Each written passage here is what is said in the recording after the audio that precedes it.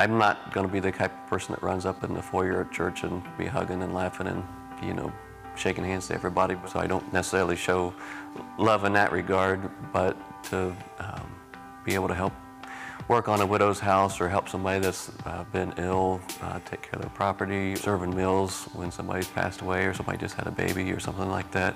I'm all over that stuff like that.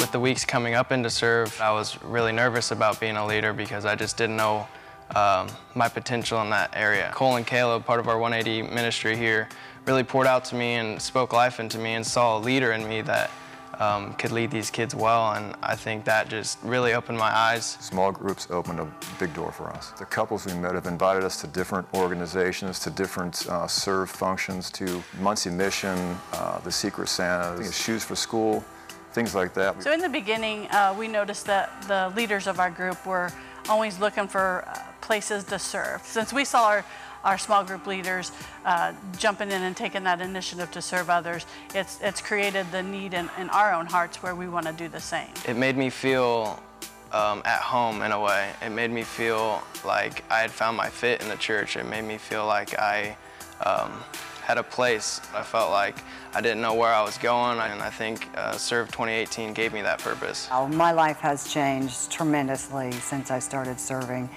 You no longer get up and think about yourself. The first thing I think about always is Jesus and how can I help others. The more I got involved, the more I realized how many things we're involved with and how much help is really needed.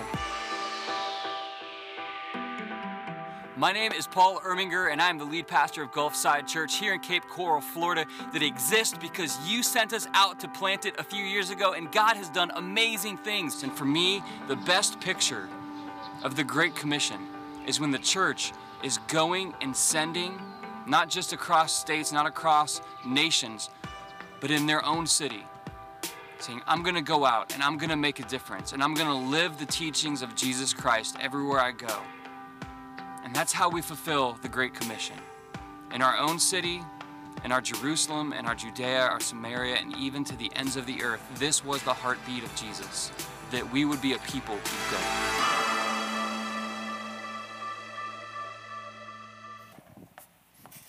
Good morning, everyone. Isn't it good to see Paul Erminger? Good to catch his face. They're doing such a great job down in Cape Coral, and we're proud of them and excited about what God is doing. It's really very exciting. Today we're at the end of this three-part series that we've been doing on the UC3, and you're learning what that is. It's asking everyone who associates with our church to three practices. One is to attend regular worship. That's the know Jesus part. To join a small group, that's the grow part. And to volunteer to serve, that's the go part. So the UC3 is attend services regularly, join a small group, volunteer to serve. We know that if you engage those three activities, practice those three things, that it's going to enhance your spiritual life and your influence in the world. It'll make a difference in your life. So we hope that you'll consider that. Today we want to talk about the go part, which is serving either in a ministry within our church or a mission outside of our church. And we hope to encourage and inspire you to consider that. We're going to use as our text this morning from 1 Corinthians chapter 12. I'm going to read beginning at verse 7. And so if you have your Bibles, you can turn there. Obviously, we'll project the words on the screen. Let me just give you a heads up about next week. We're going to begin a series next week entitled God and Your Bod. God and Your Bod.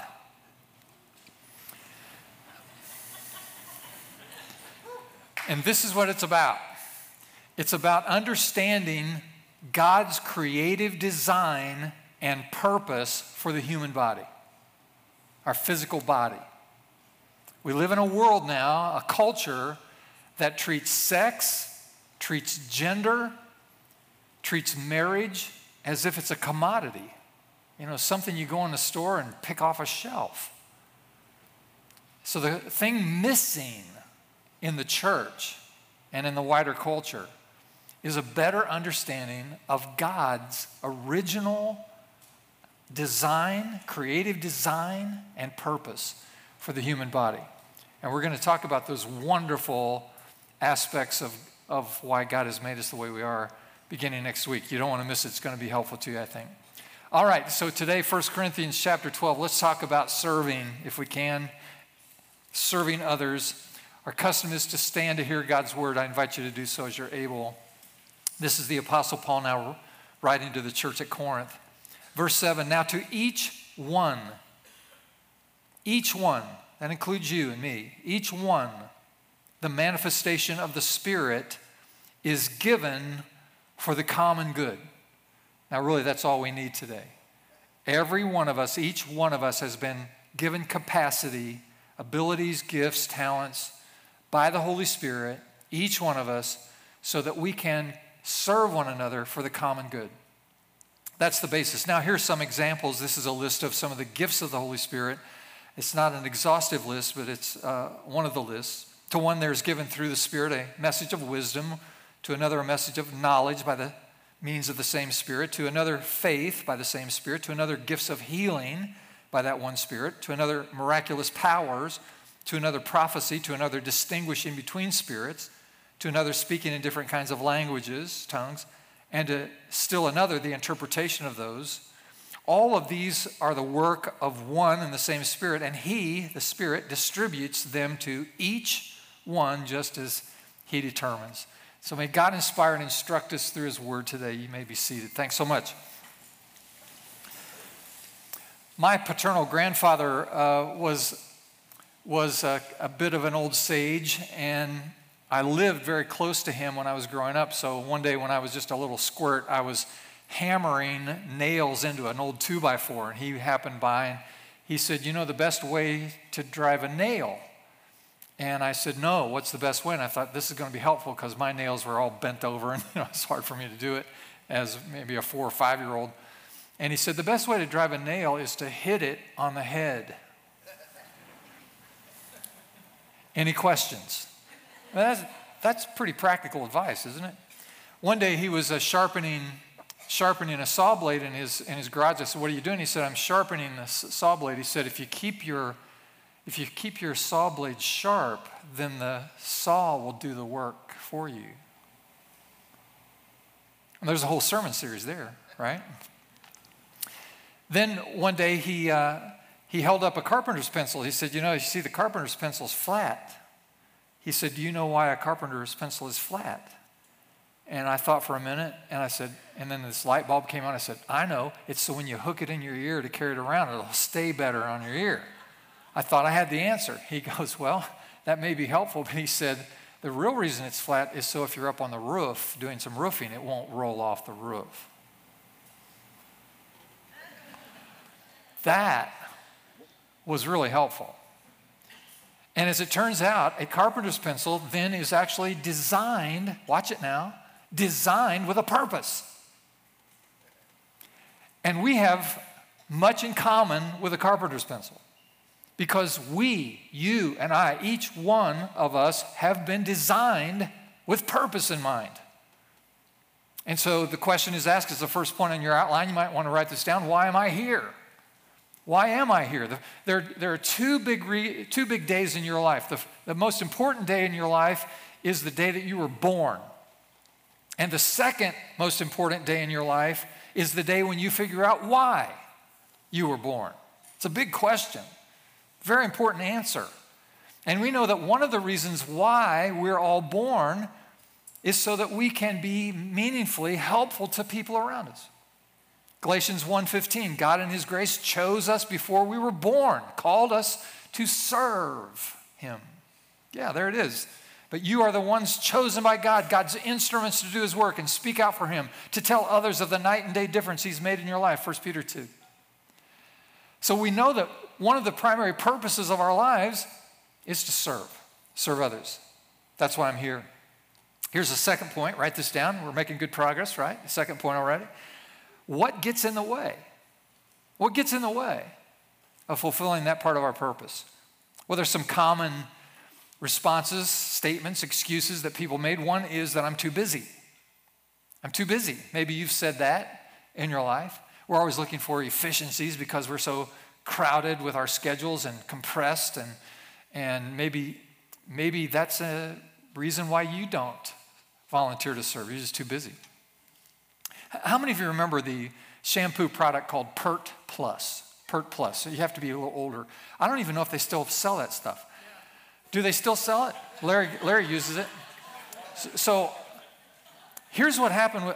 See, I'm no longer conversive on hair care products. It's totally irrelevant. So I don't know I have no idea. I couldn't name one. Who knows? So, but Pert Plus, back in the day when it came on the market, immediately shot to the best-selling shampoo product, hair care product in America. And the reason for it is because it was the first time that they combined shampoo and conditioner in one bottle. And people loved it. You know, people thought, look at this. With one application, I can do both. I can save maybe 30 seconds. Getting ready in the morning, just use this product. So it was very, very popular. People just going faster and faster. Domino's Pizza, you know, their alma mater, if you don't get it in 30 minutes or less, it's free. Now they've gone to filling potholes in the streets of areas that are heavily trafficked by the Domino's Pizza people. And so they want to get that pizza to you and right now. Back in the 70s, there was a cultural shift that affected all of us in the way we get food. We originally called food good food, and then it was cheap food. But in the 70s, it became fast food. And now you can, in your minivan, take your whole family, drive up to a window and get your food and eat in your minivan as God intended. It's the gift that keeps on giving, because 2 weeks later you can be hauling your kids to soccer practice and one of the little guys in the back goes, I'm hungry. And you just go, just reach between the seats, son. There's French fries in there. They're still good. Go ahead and munch on those. I mean, those French fries will last forever. We're not sure why, but they do. Yeah. So everybody's in a hurry, and it tends just to pressurize our lives and add stress to our lives, and maybe we just need to slow down. If we say I'm too busy, maybe we should seek God's agenda first. Seek first the kingdom of God and his righteousness, all these things that we're chasing, that we're in the rat race. You know, we're like a gerbil in a cage, just running the wheel, trying to grab for something. And the scripture teaches us to slow down and seek God. Seek him first, Matthew 6:33. Another reason why we tend to get sabotaged with our serving is we say, I'm not qualified. Have you ever heard that? Have you ever said that? Well, I'm not qualified to do that. I couldn't possibly minister to that age group or provide help in that category because I'm not qualified. God's reminder to us is that we should rely on his strength. The Bible actually teaches us that God's strength is perfected, made perfect by our weakness. So the great apostle Paul, he ends up saying, look, I would rather glory in my weakness so the strength and power of God could be manifest in my life. It's really, really interesting. I'm not qualified. Years ago, we, before we had any staff, you know, Beth and I were the staff. We were the children's pastor, the youth pastor, the connections pastor, the secretary, the greeters at the door, all that, the custodian. We were everything the church was. And we decided we were going to take the youth group, because we were the youth pastors, on a canoe trip, so a 3-day trip.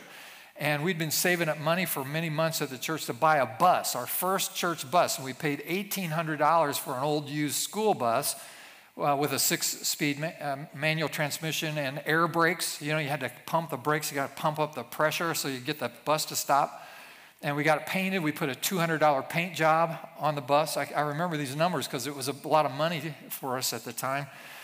And we had the bus delivered at the church back in the day, and our parsonage, the church-owned home that we lived in, was a mile from the church. And so they delivered the bus one afternoon, and the next morning before we left on the canoe trip, I drove the bus that 1 mile from the church up to the parsonage where we were gathering to leave, and there was about 30 high schoolers that were going to go on this canoe trip, and we were all unloading this new bus, and we were all excited, and one of the parents walked up to me and said, You do have experience driving a school bus, don't you? Now, this was back before you had to have a special license. If you had a valid driver's license, you could drive anything. And I looked at the father and I said, oh yeah, I drove the bus a mile from the church up to the parsonage. I got it. And his eyes got big. He swallowed hard as his teenage son got on the bus. And we had a great time. The second night, we were staying in a place where there was a lower level of basement and then an upper level, and we had the boys in the basement and the girls up in the upper level, and we were tired from a long day, and so everyone got to sleep, and we were all completely asleep.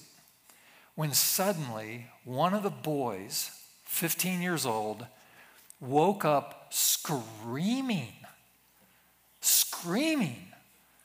I mean, it was very startling, very dramatic. And we've turned the lights on. This kid is screaming and flailing and scratching at the side of his face. Now, he was one of these kids, maybe you've raised one or you have one in your house right now, that when they go to sleep, they're just this side of dead.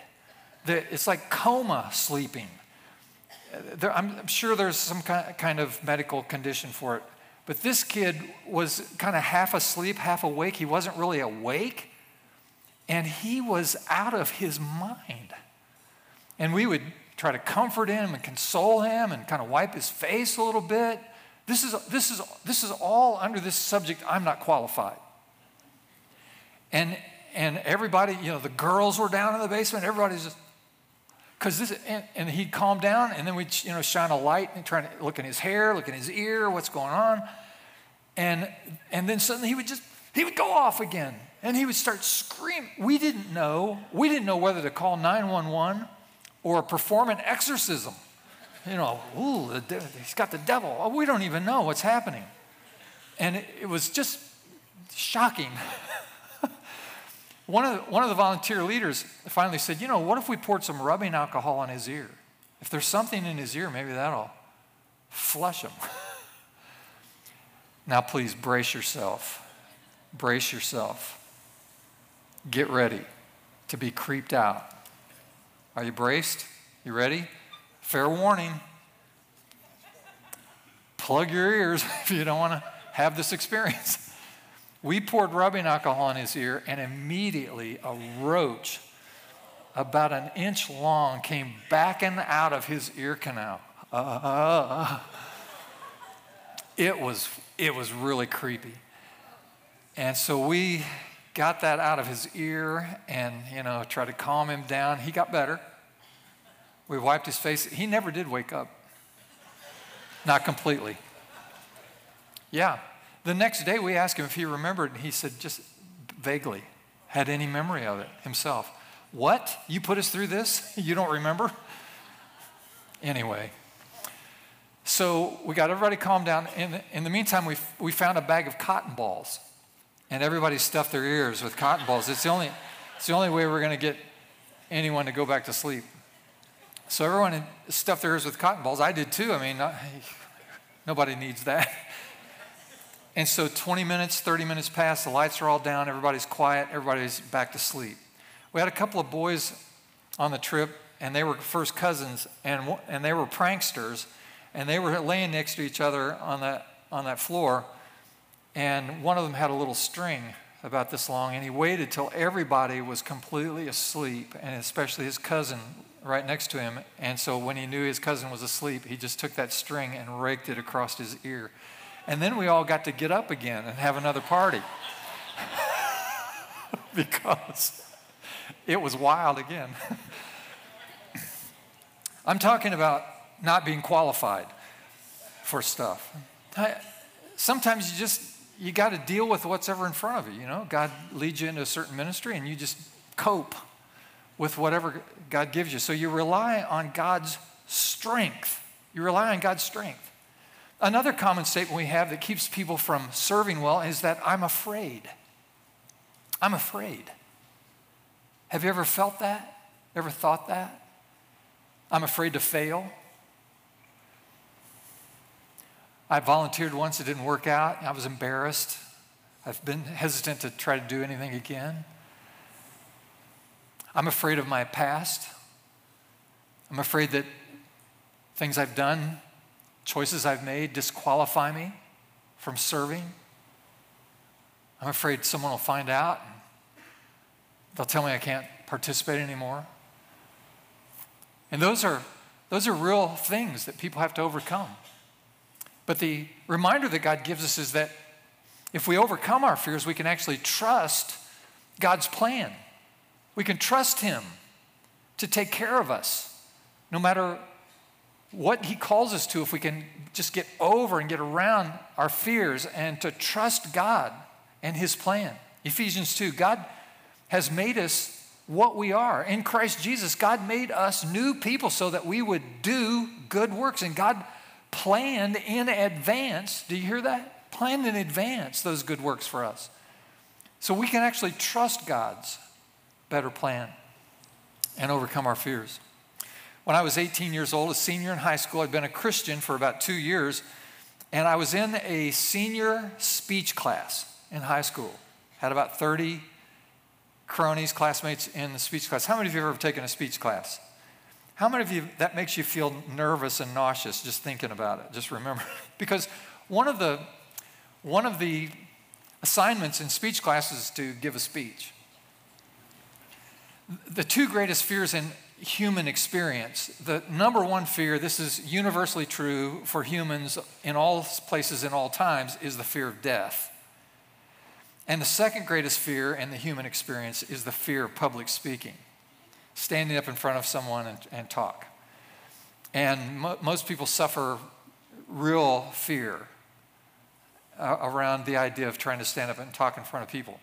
So speech class, that's intimidating all by itself. And the assignment was to give a 5-minute speech on any subject that you came up with. And so we were working our way through the class, and several students had given their little 5-minute speech, and and it was, you tried to be supportive, but you couldn't help but laugh sometimes and go, at people for what they were saying. It's the reason why people are afraid of public speaking, because of the response that you get. And it can be devastating. Well, the night before I was scheduled to give my speech, I had this thought come through my mind. I had some goofy speech planned about some inane subject, and this thought came to my head, and it was like God was saying, rather than giving 5 minutes to that, why don't you take your 5 minutes and tell everybody about your faith in Jesus? And I went, no, I'm not going to do that. Now imagine this, 18 years old, and you sense that God wants you to stand up in your high school speech class and share your faith in Jesus. And I just thought that was the worst idea I could imagine. I mean, whatever reputation you had before that, whether it was good or bad, and it's gone after that. I mean, there's no hope for you. And you can't just go around, and it may not be appropriate. Maybe the teacher will stop you. Hey, you can't talk about that in class. There was all kinds of issues. So I just thought, man, that's a bad idea. But as the night went on, I could not shake it. And so by the morning, it was like, I can't do anything else in this speech class but this. And so I had to decide whether or not I was going to place my trust in God or not. Because there's 1,000 reasons that would make you afraid and anxious and reluctant to engage in that kind of activity under those circumstances. And so I had to overcome my fears. And so that morning I stood up and I said, I was going to talk about this, but instead I just feel like I need to tell you my story. And I had a little outline in my head, and so this is what I was going to do. I was going to take a couple of minutes to tell everybody about what my life was like before I met Jesus. I was going to tell them how I encountered Jesus and how He met me in my life. And I was going to take a couple of minutes just to tell them basically how my life had been since I'd said yes to Jesus Christ in my life. So just a very simple outline, and that's what I did. And I got about halfway through it, and I felt myself sweating, beads of sweat. I felt myself anxious and nauseous and afraid. And I'm sure it wasn't coming out very well. I was just doing the best I could, and something happened. Let me tell you what happened. I got about halfway through that little speech, just within a couple of minutes, the Holy Spirit of God, listen to me, God's listening to me right now. I have to give an account for what I say, just like you. The Holy Spirit of God settled into that speech class. And over on this side of the room, a girl started to cry. And then over there, another girl started to cry. And in the middle and on this side, and pretty soon there were 7 or 8 girls in the class who were outwardly weeping. I mean, it's in the room. You could hear them crying, weeping in the room. The teacher was visibly moved. I can still see his face right now when I close my eyes and see him completely flummoxed by the moment. You could just read on him, what is going on? What is happening here? How do you respond to this? He had no context for what was happening. No one did. I just thought, this is really interesting. And so I finished up my remarks and I said, if you would like to know more about a relationship with God through Jesus Christ, I'll be glad to talk to you after class out in the hall. And so the class was dismissed. He dismissed the class early because, it was completely altered. I went out in the hallway, 3 of these girls that were very emotional. I stood there with them and I led them all to Jesus. I said, you can know Jesus right now. I just prayed with them. A few years ago, Beth and I went to our 40th high school class reunion. Now, I know you don't believe that. You're assuming I got the number wrong. He meant 20. It was actually the 40th. And it's interesting, when you go to your 40th high school class reunion, everybody there is old. They've all changed. Good thing for name tags. And we're there just having casual conversation with folks, and a woman walked up to me. I recognized her by her name tag. She walked up to me and she said, Greg, do you remember in high school speech that day you shared your testimony about your faith? I said, yes, I remember that. She said, I have never forgotten that.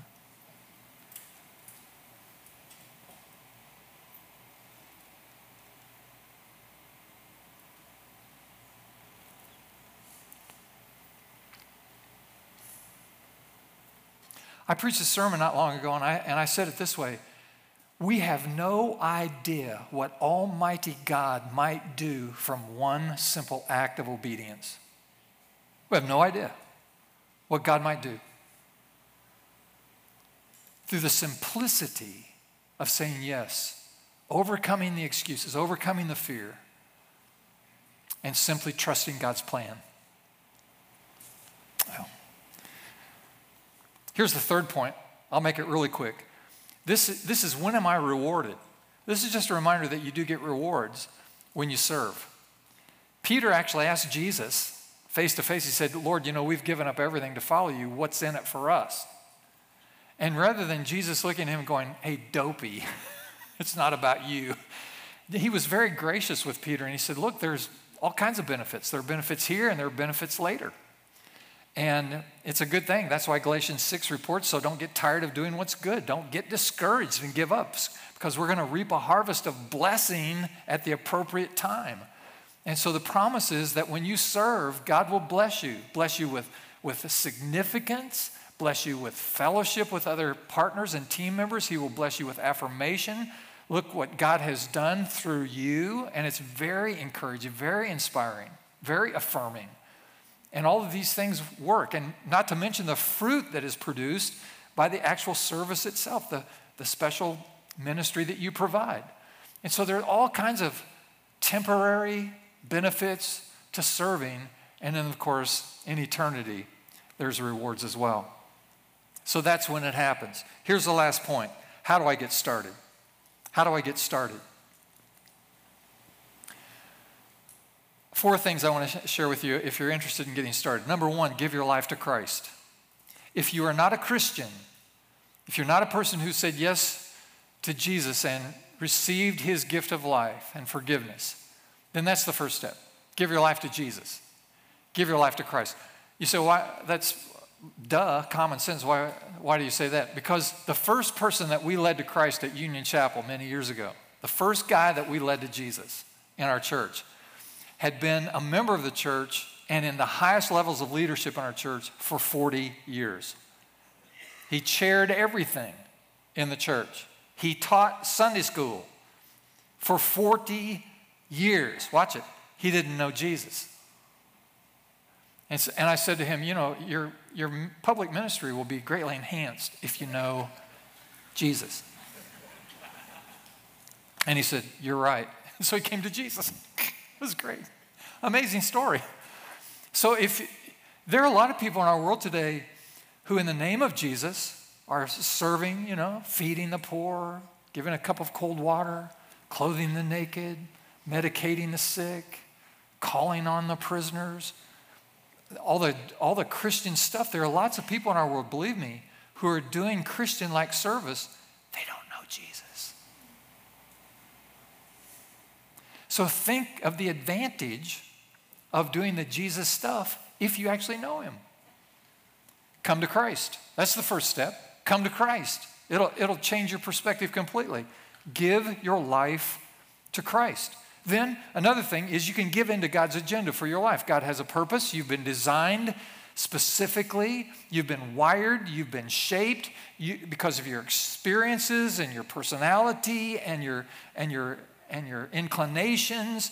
All of those things God will combine, uniquely equipping you to serve in particular areas where God has gifted you to make a difference. And so give in to God's agenda for your life. Then give up some things that you really don't need to be doing. If you're a person who says, look, Pastor Greg, I do not have room in my schedule for one more thing. Not one. If I do one more thing, I'm going to implode. That'll be it. Well, listen to me. If you are too busy to actually employ yourself in your God-given purpose and reason to be alive, then you'll be too busy. You need to discard things that aren't as important so that you can give yourself to the higher purposes of God. So give up some things that really don't need to be in your life. And then the last thing, give out. Give out to your service. So give into God's agenda, give up the things that you need to set aside, and give out in service to others. And it'll make a difference. Let me tell you one more story, I'll let you go. A few years ago, I read this story. It was very inspiring to me. I hope it will be to you. It comes from one of the public school systems in the inner city of a larger city in our country. And the program was a beautifully conceived program which allowed teachers in the school corporation in the grade school level to become tutors or mentors for children who are hospitalized and away from their classroom because of illness or injury. And so these teachers would volunteer to go to the hospital with special assignments from that classroom teacher to help coach the kids along and tutor them along so they wouldn't fall too far behind while they were hospitalized. Isn't that a beautiful idea? What a great idea. And so on one occasion, the teacher went to the home room teacher of this young boy, grade school age, who was in the hospital and got the assignment. And his teacher said, we've been studying nouns and adverbs. And so this is the lesson plan. So go to the hospital and just coach him up on his nouns and adverbs. And that'll keep him from falling too far behind. The teacher went to the hospital, met a nurse before she went in, and the nurse reported to the teacher that this little boy was in critical condition. He had been severely burned. We do not expect him to live. The teacher was shocked by that. She had no idea the condition this boy was in. And so she said, well, is appropriate for me to go in with, and the nurse said, sure, go on in. He'll probably respond to you. And the teacher went in, introduced herself, and the little boy was responsive to her. And so she spent 20 minutes talking about nouns and adverbs. And she felt very awkward about it. It was very painful for her to be there and see this boy suffering like this. And so after 20 minutes, she left. The next day, she went back because she was on call that week. And she went back to the boy, and the nurse caught her at the door. And the nurse said to her, what did you say to him? What did you talk about with him yesterday? And immediately the teacher began to apologize because she felt awkward and felt bad for this child, and she just assumed she'd done something wrong.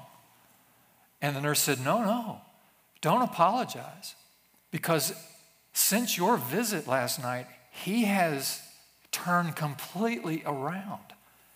Today he's responding to treatment. His attitude is different. He's behaving today and has all day as if he's going to live and not die. What did you say? And the teacher said, I didn't say anything.